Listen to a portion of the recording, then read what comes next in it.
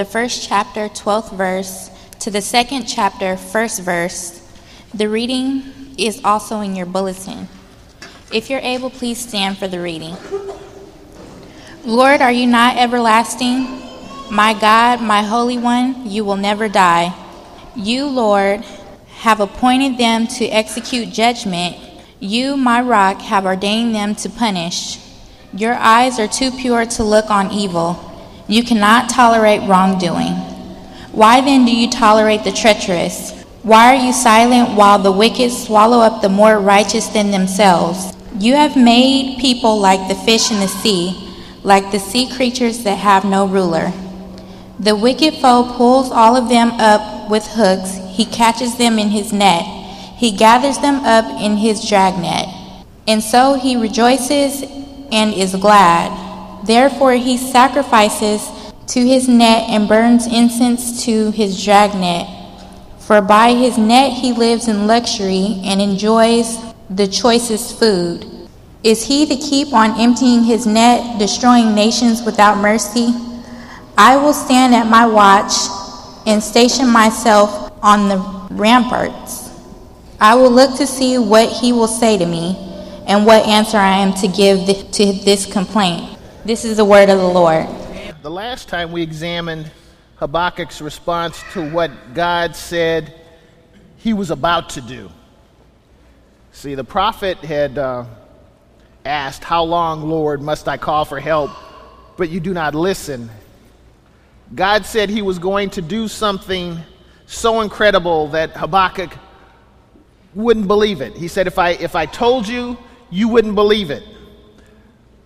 But what he was going to do was to begin to punish Habakkuk and his countrymen. Yeah, and he definitely didn't believe that. That wasn't the response that Habakkuk was looking for. That's not the response that we're looking for in 2013. When you call 911 and your house is on fire, the last thing you need delivered is a can of gasoline. You know, it's like, okay, my house is on fire.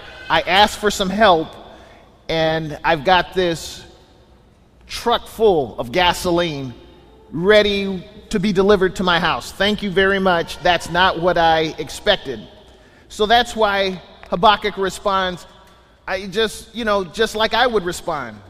God, you're from eternity, aren't you? Holy God, we're not going to die, are we? See, and as we shared last time, Habakkuk is addressing God using his eternal and his covenantal names. You know, he's using every, I won't say trick in the book, but he's using every identifier that he knows God to be. I know you to be the person who speaks things into existence. I know you that way. I also know you as the one who promised to be for me whatever I need, whenever I need. You promised me this. So I'm asking these questions because I'm confused. How could a righteous God use ungodly people? Again, as we shared last time, it's one thing to receive punishment from a just God, but now this just God is going to use unjust people to execute his righteous judgment. I don't understand that. This is inconceivable to me. How could he use that person down the street who doesn't love God, who doesn't worship God, who doesn't know, couldn't spell God if you gave him all 3 letters. You just couldn't do it. And that person is going to come and execute judgment on me. So that's why the prophet writes what he does. God, you chose the Babylonians for your judgment work. I can't believe this. Rock solid God. Again, another tool that Habakkuk is using. You gave them the job of discipline, but you can't be serious. You can't condone evil. So why don't you do something about this? Why are you silent now? This is outrage. Evil men swallow up the righteous, and you stand around and watch. God, how can on one hand say we are your people and you are our God, and at the same time let evil run all over us? See, Habakkuk continues, and he's essentially accusing God of dehumanizing his crowning achievement of his creative act. I mean, Habakkuk, he's pushing the envelope. He really is. He's pushing the envelope. And so he accuses God. It's like, you said, oh, this is real good. Well, you've made people like fish in the sea.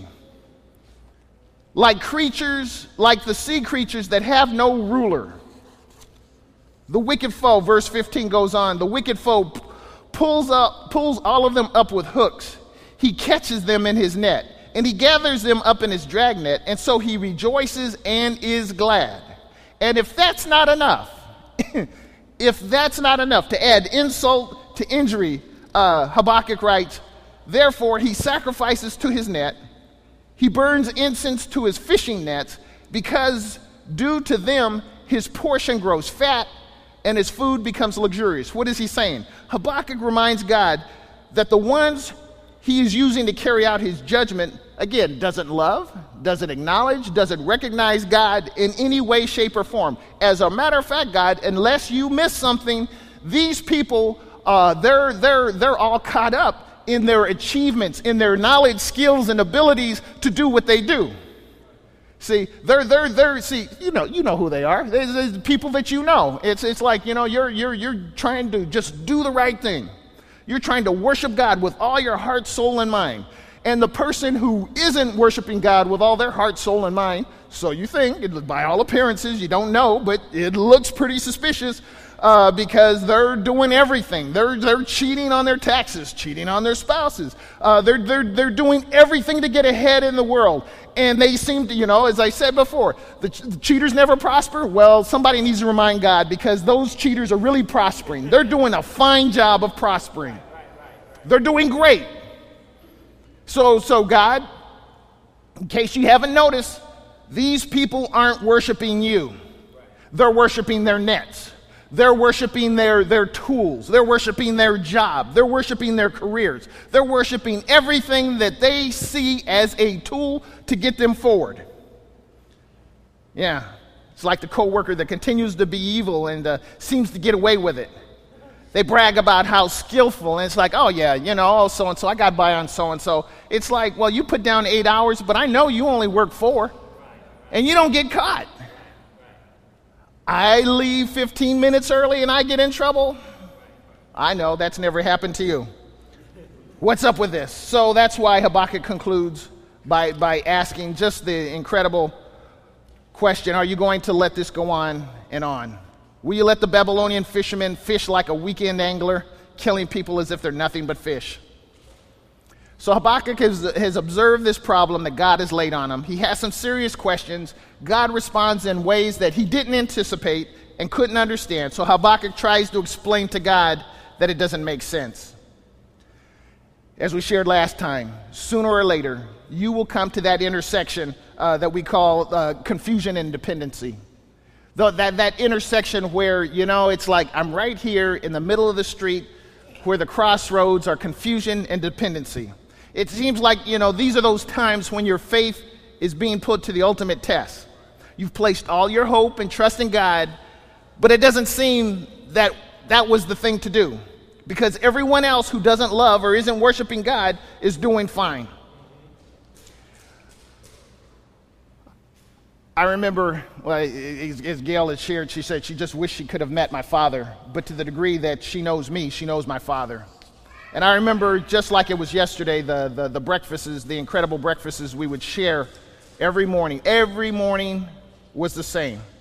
When we lived out, we had 11 acres, and I had all the chores to do, so don't complain to me about hard work. It's like, please don't complain to me about hard work and feeding cattle and pigs and chickens and all of that before dawn. Before dawn. And dodging rats and what have you. And it's just like, oh, okay. And then we come in, we wash up, and we sit down for breakfast before we go off to school. So, yeah, I know, you always say, oh, yeah, I walked to school in the snow, uphill, both ways. It's like, okay, whatever. My father would always begin the day, it just seemed like the prayer that he would pray was just so long, because I was so hungry. And he would pray for, seemed like everybody, people I didn't know. And it was a long prayer. And this is for breakfast. This is just, come on, it's like, come on, can we just let's wrap it up? It's just for breakfast. And then he would conclude the prayer that was extemporaneous with the family would join in with the Lord's Prayer. And at the very end of that, he would always share the same verse that you learn very quickly because the expectation was you were going to repeat this as I'm repeating this. Talk about training up a child as the way he should go. Out of Proverbs 3 and 6, he would say, in all your ways acknowledge him, and he shall direct your paths. Every morning that I lived under his roof, the morning began the same way. Every single morning. Monday, Tuesday, Wednesday, Thursday, Friday, Saturday, Sunday. Prayer. The Lord's Prayer. In all thy ways acknowledge him, and he shall direct your paths. What are you saying? See, my father had discovered life was filled with the unknown and surprises. See, the verse prior to this reads, trust in the Lord with all your heart and don't rely on your own wisdom. For me growing up, and for most kids growing up, it's like, we talk about trusting the Lord. Actually, truth be told, we trust our parents. That's who we trust. We put our trust in our parents because they're paying the bills. They're putting food on the table. They're doing all of those things. And so that was my short-sightedness. But he didn't have parents to jaundice his view. And he knew that his source of strength, if he was going to do what he needed to do in order to do the things God called him to do, both in terms of ministry, but also in terms of providing and protecting for his family, he's like, you know what? Life could be a bear. Solomon probably said it better than any of us could say it. Trust in the Lord with all your heart. Don't lean to your own understanding. In all your ways, acknowledge him, and he will direct your paths. As I grew, I began to replace my parents with my education, with my job, with my relationships. See, it's somehow one thing to, as I say often, to have a mental assent of God. I know God exists. No question. Well, that puts me on par with the devils. It's like because they believe God exists too. See, but to take it to that next level, trust in the Lord with all your heart. Don't lean to your own thinking. Don't depend on your job. Don't depend on your best friend. Don't even depend on what mama said. You trust in the Lord. See, but as I depended on those things, the job, the career, the relationships, all of that, soon I hit walls when there was nothing or no person that could rescue me from the situations I found myself in. See, maybe you haven't hit that, and particularly when you're young. Again, your dependency's on your parents. It's just like, so I get that. But keep living, just keep living, and you will hit those walls. You will hit those points when there won't be anyone. It won't be a pastor. It won't be a preacher. It won't be your best friend. It won't be Quicken Loans. There will be nothing that will be able to rescue from that situation that you'll find yourself in. Then what are you going to do? Then what will you do? Thankfully, we have scripture that helps us. And in the book of Daniel, we read the story, but it becomes, it's hard for us seemingly to make that leap to personalize it, to recognize it, to make it our own. And we say, oh, well, Shadrach, Meshach, Abednego, that was a good story. No. Put yourself in that situation. Really put yourself in that situation. See, they were living pretty good. Yeah, they were captive, but they were the fair-haired children of being captive. So if you're going to be captive, this is the way to be captive. You're living large. All you have to do, the only thing you have to do is when they play the music, just bow. What's the problem? Just go along with the situation. Why do you got to make it difficult? Why do you have to make it difficult? So, what did they do? Well, they recognize that they couldn't, I'm not going to lean to my own understanding. I'm definitely not going to lean to Nebuchadnezzar's understanding or whatever music's being played at the time. So let me think about this. Okay, if we bow, then things will go along, life will be fine, and we'll just go along to get along. But God knows my heart, and He really knows that I really am not bowing in my heart. I'm not bowing. I may be bowing physically, but I'm really not bowing. He knows my heart. But if I don't bow, then it's my life. It's not just my career. It's not just not my house. It's just not my relationships. It's my life. I will die if I make the wrong decision. Wow. I would like to think that I would make that decision. I really would. As I sit here right now, I would make that decision. But you won't know what decision you will make until you are faced with that decision. Because it all becomes theoretical until you are in that situation. And we wonder why things happen to us, and God is all of a sudden, I'm trying to reveal me, and I'm trying to reveal you. I'm trying to show you, and I'm trying to show you me. So I put you in these situations so the truth could be revealed. So this is how they answered him. Your threat means nothing to us. Wow. Your threat means nothing to us. And these are probably teenagers, late teenagers. So put yourself in that situation. Peer pressure. I'll tell you about peer pressure. Peer pressure is being thrown into a fiery furnace. That's peer pressure. That's real peer pressure. And they respond, your threat means nothing to us. If you throw us in the fire, the God we serve can rescue us from your roaring furnace and anything else you might cook up.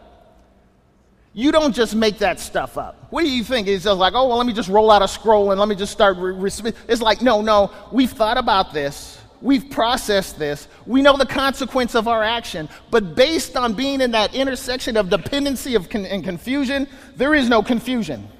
I'm taking the road of dependency.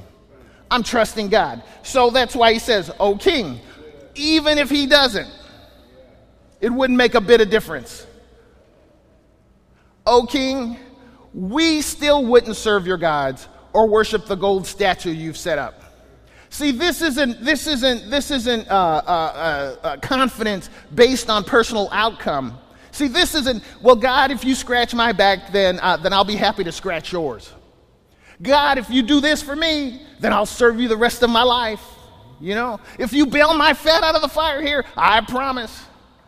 See, they weren't deal making with God. There was no deal. It's like, look, we know who we serve. We know who God is. And I am confident that if God chooses to rescue us, that's wonderful, because he's able to keep us from falling. Didn't even have the New Testament. Didn't even have Jude. He's able to keep us from falling. He's able to do those things that we can't do for ourselves. He's able to do that. But you know what? If he doesn't do it, doesn't make any difference. Doesn't make any difference. It's not predicated. It's not dependent on if I don't come out alive or smell. They had no idea. There was no Hebrew children or men before them. They didn't have any scripture to look at. They didn't, see, I know the end of the story. I'd have done the same thing. Oh, yeah, you would do the same thing if you know the result. See, we don't even do the same thing. We don't even do close to the same thing, and there's no fiery furnace in our life.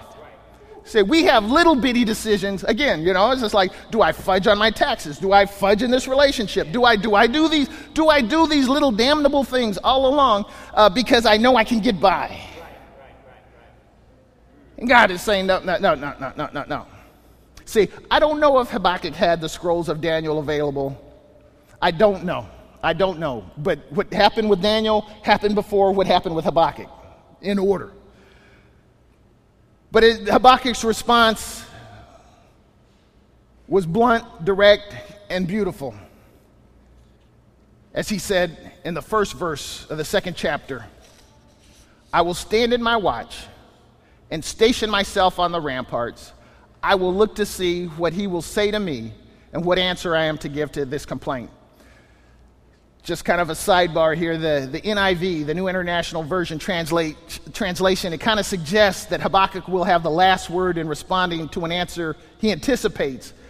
However, I believe, and most theologians back me up on this, a better translation of the text is that God will do the responding, and he will have the final word. And one translation that I like the best, the Common English Bible translation reads, I will take my post. I will position myself on the fortress. I will keep my watch to see what the Lord says to me and how he will respond to my complaint. So in typical Hebraic fashion, you know, the whole book is written in poetry, but we since we don't speak Hebrew, we don't see the rhythms and the rhymes and the stanzas and all that, but it's all poetic. I'll take my post. I will position myself on the fortress. Basically saying the same thing twice. I will keep my watch to see what the Lord says to me and how we will respond to my complaint. Again, basically saying the same thing twice. So, two things he says here. First, and I'm almost done. He says that he will take his post. That is, he will position himself in the right place. What place is that? Well, it's the ramparts or the fortress. See, in your mind, picture a watchman, a sentry, be it in a vineyard or be it in a citadel. They go up to the highest place so they could see the furthest on the horizon. They put themselves in a position so that they can see what's approaching, so they can hear things that might be coming their way. See, it could be that Habakkuk is speaking symbolically of waiting for a vision from God, but I'd like to believe it seems more likely that he's speaking about a real watchtower where he went to meditate. See, Habakkuk has made his complaint. He's made his case. He's laid it out to God. Now he's saying, okay, God, I'm going to put myself in a position so I can hear from you. I want to hear clearly. I've made myself clear, God. I've made myself clear, and I want to hear from you now. And second, Habakkuk is watching.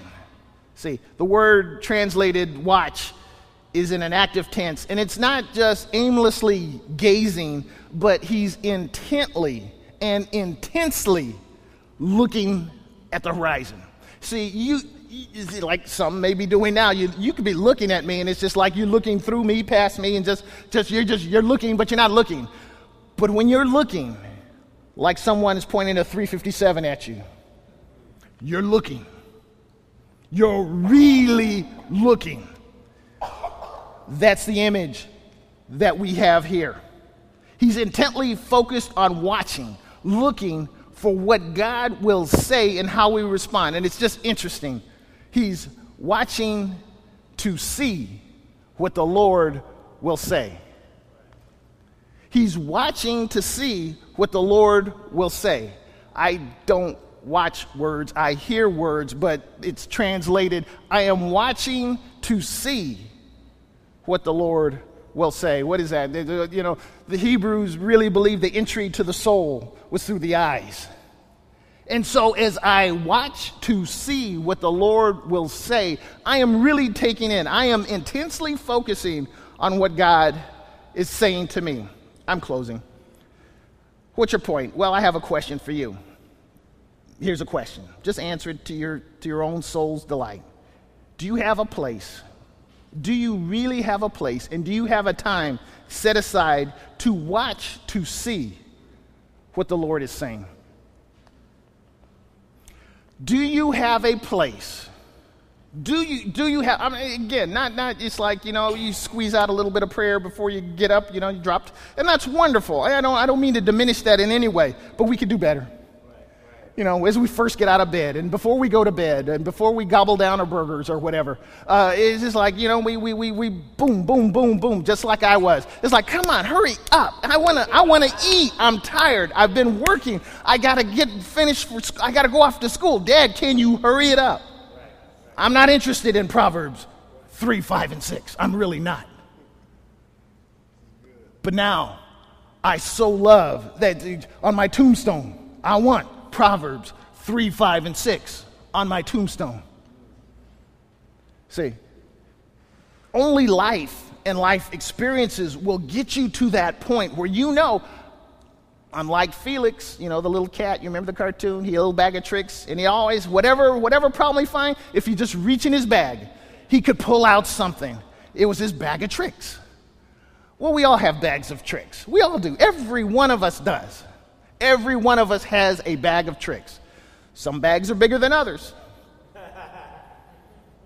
I got a pretty tiny bag because I've gone through all of my tricks. I've gone through all of the things that have gotten me by in tough times before, and I found it's like, that's not going to work.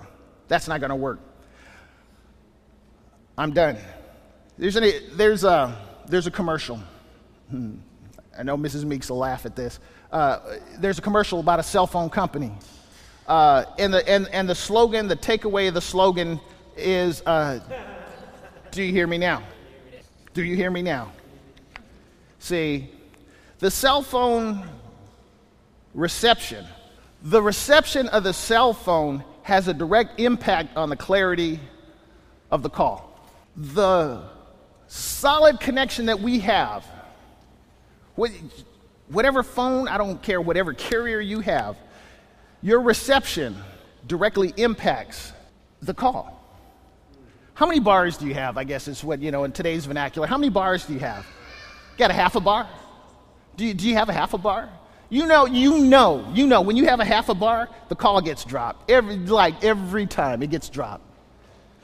But if you got full bars, good call. I found out in where we live, where Gail lives and allows me to stay, there are parts of her house that the signal is pretty bad. The signal is not good. And so what I need to do is go to those places in the house where I get a better signal. Not only that, if I got the microwave going and I got all types of stuff going, that will affect my signal. It just does. What's your point? Well, I'm glad you asked. Does God have your undivided attention? Does he have, again, you're talking to Mark, and you don't even have to talk to me, talk to yourself. Does God have your undivided attention? Does he have your attention? Do you hear his voice? Do you hear his voice? Or is his message being lost in the noise and busyness of life? Do you got a lot of blenders going? You got a lot of microwaves going? Do you got a lot of stuff going on that you can't, it's like, you asked me, can you hear me now? No, I can't hear you right now. The microwave's on, thank you very much. Or I'm in a part of the house where the signal is just not good. See, as we shared earlier though, if I can't hear, I can't know. If I can't hear, I can't know. And if I don't know, I can't respond. If I can't hear, I can't know. And if I don't know, I can't respond. If I can't respond, I won't be in the place God desires. Do you hear me now? See, sometimes in order for God to be heard, he needs to send the Babylonians into our lives. We are praying, God, how could you do this to me? How could you? And he's sending the Babylonians into our lives. Those things that are corrective actions, and we're praying, take them away. And God is saying, I love you much more than you love yourself. And I need to do this so you can hear me now. Habakkuk is not pleased with the things that are taking place, but he never loses sight of the fact that God is in control. To that end, he's better than I am, because it's like, God, something is really wrong. So Habakkuk goes to the fortress. I can just see him sitting down. Maybe if he had a rocking chair, he's rocking. Maybe he put a cloak around himself, and he's just waiting. I'm waiting. I'm waiting. I'm waiting. I'm waiting. I'm waiting. I'm waiting, God, I'm waiting. You've heard me. You've heard my prayer. You've heard my plea. You've heard me. Now I'm waiting. I'm waiting. I encourage you, each one of you, because the physical can lead to the spiritual connection. Don't have your place, your quiet time of place, to be the same place where you watch TV. Don't let that be the same place. Carve out a place where this is my spot, where I'm just going to wait. There's nothing special or righteous or holy about the spot, but it's a place where the physical can lead to the spiritual, where I can be in a place where I'm anticipating hearing from God. So when he asked, do you hear me now? Lord, don't send the Babylonians. I hear you loud and clear. I hear you. Let's pray.